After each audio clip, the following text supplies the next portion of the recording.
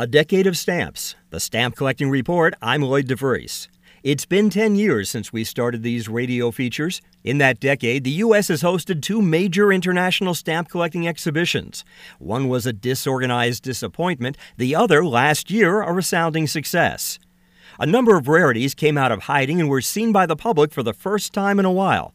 And someone tried to fool us he'd used an inverted airplane stamp on an absentee ballot.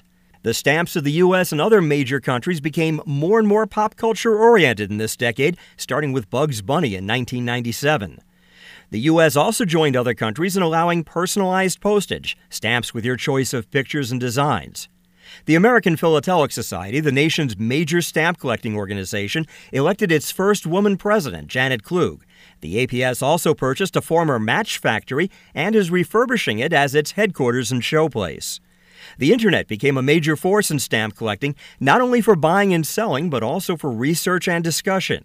Perhaps as a result, there are now only 2 weekly stamp newspapers, while there were 4 a decade ago. I'm Lloyd DeVries of the Virtual Stamp Club. For more about stamps and stamp collecting and what's happening in the next decade, visit virtualstampclub.com.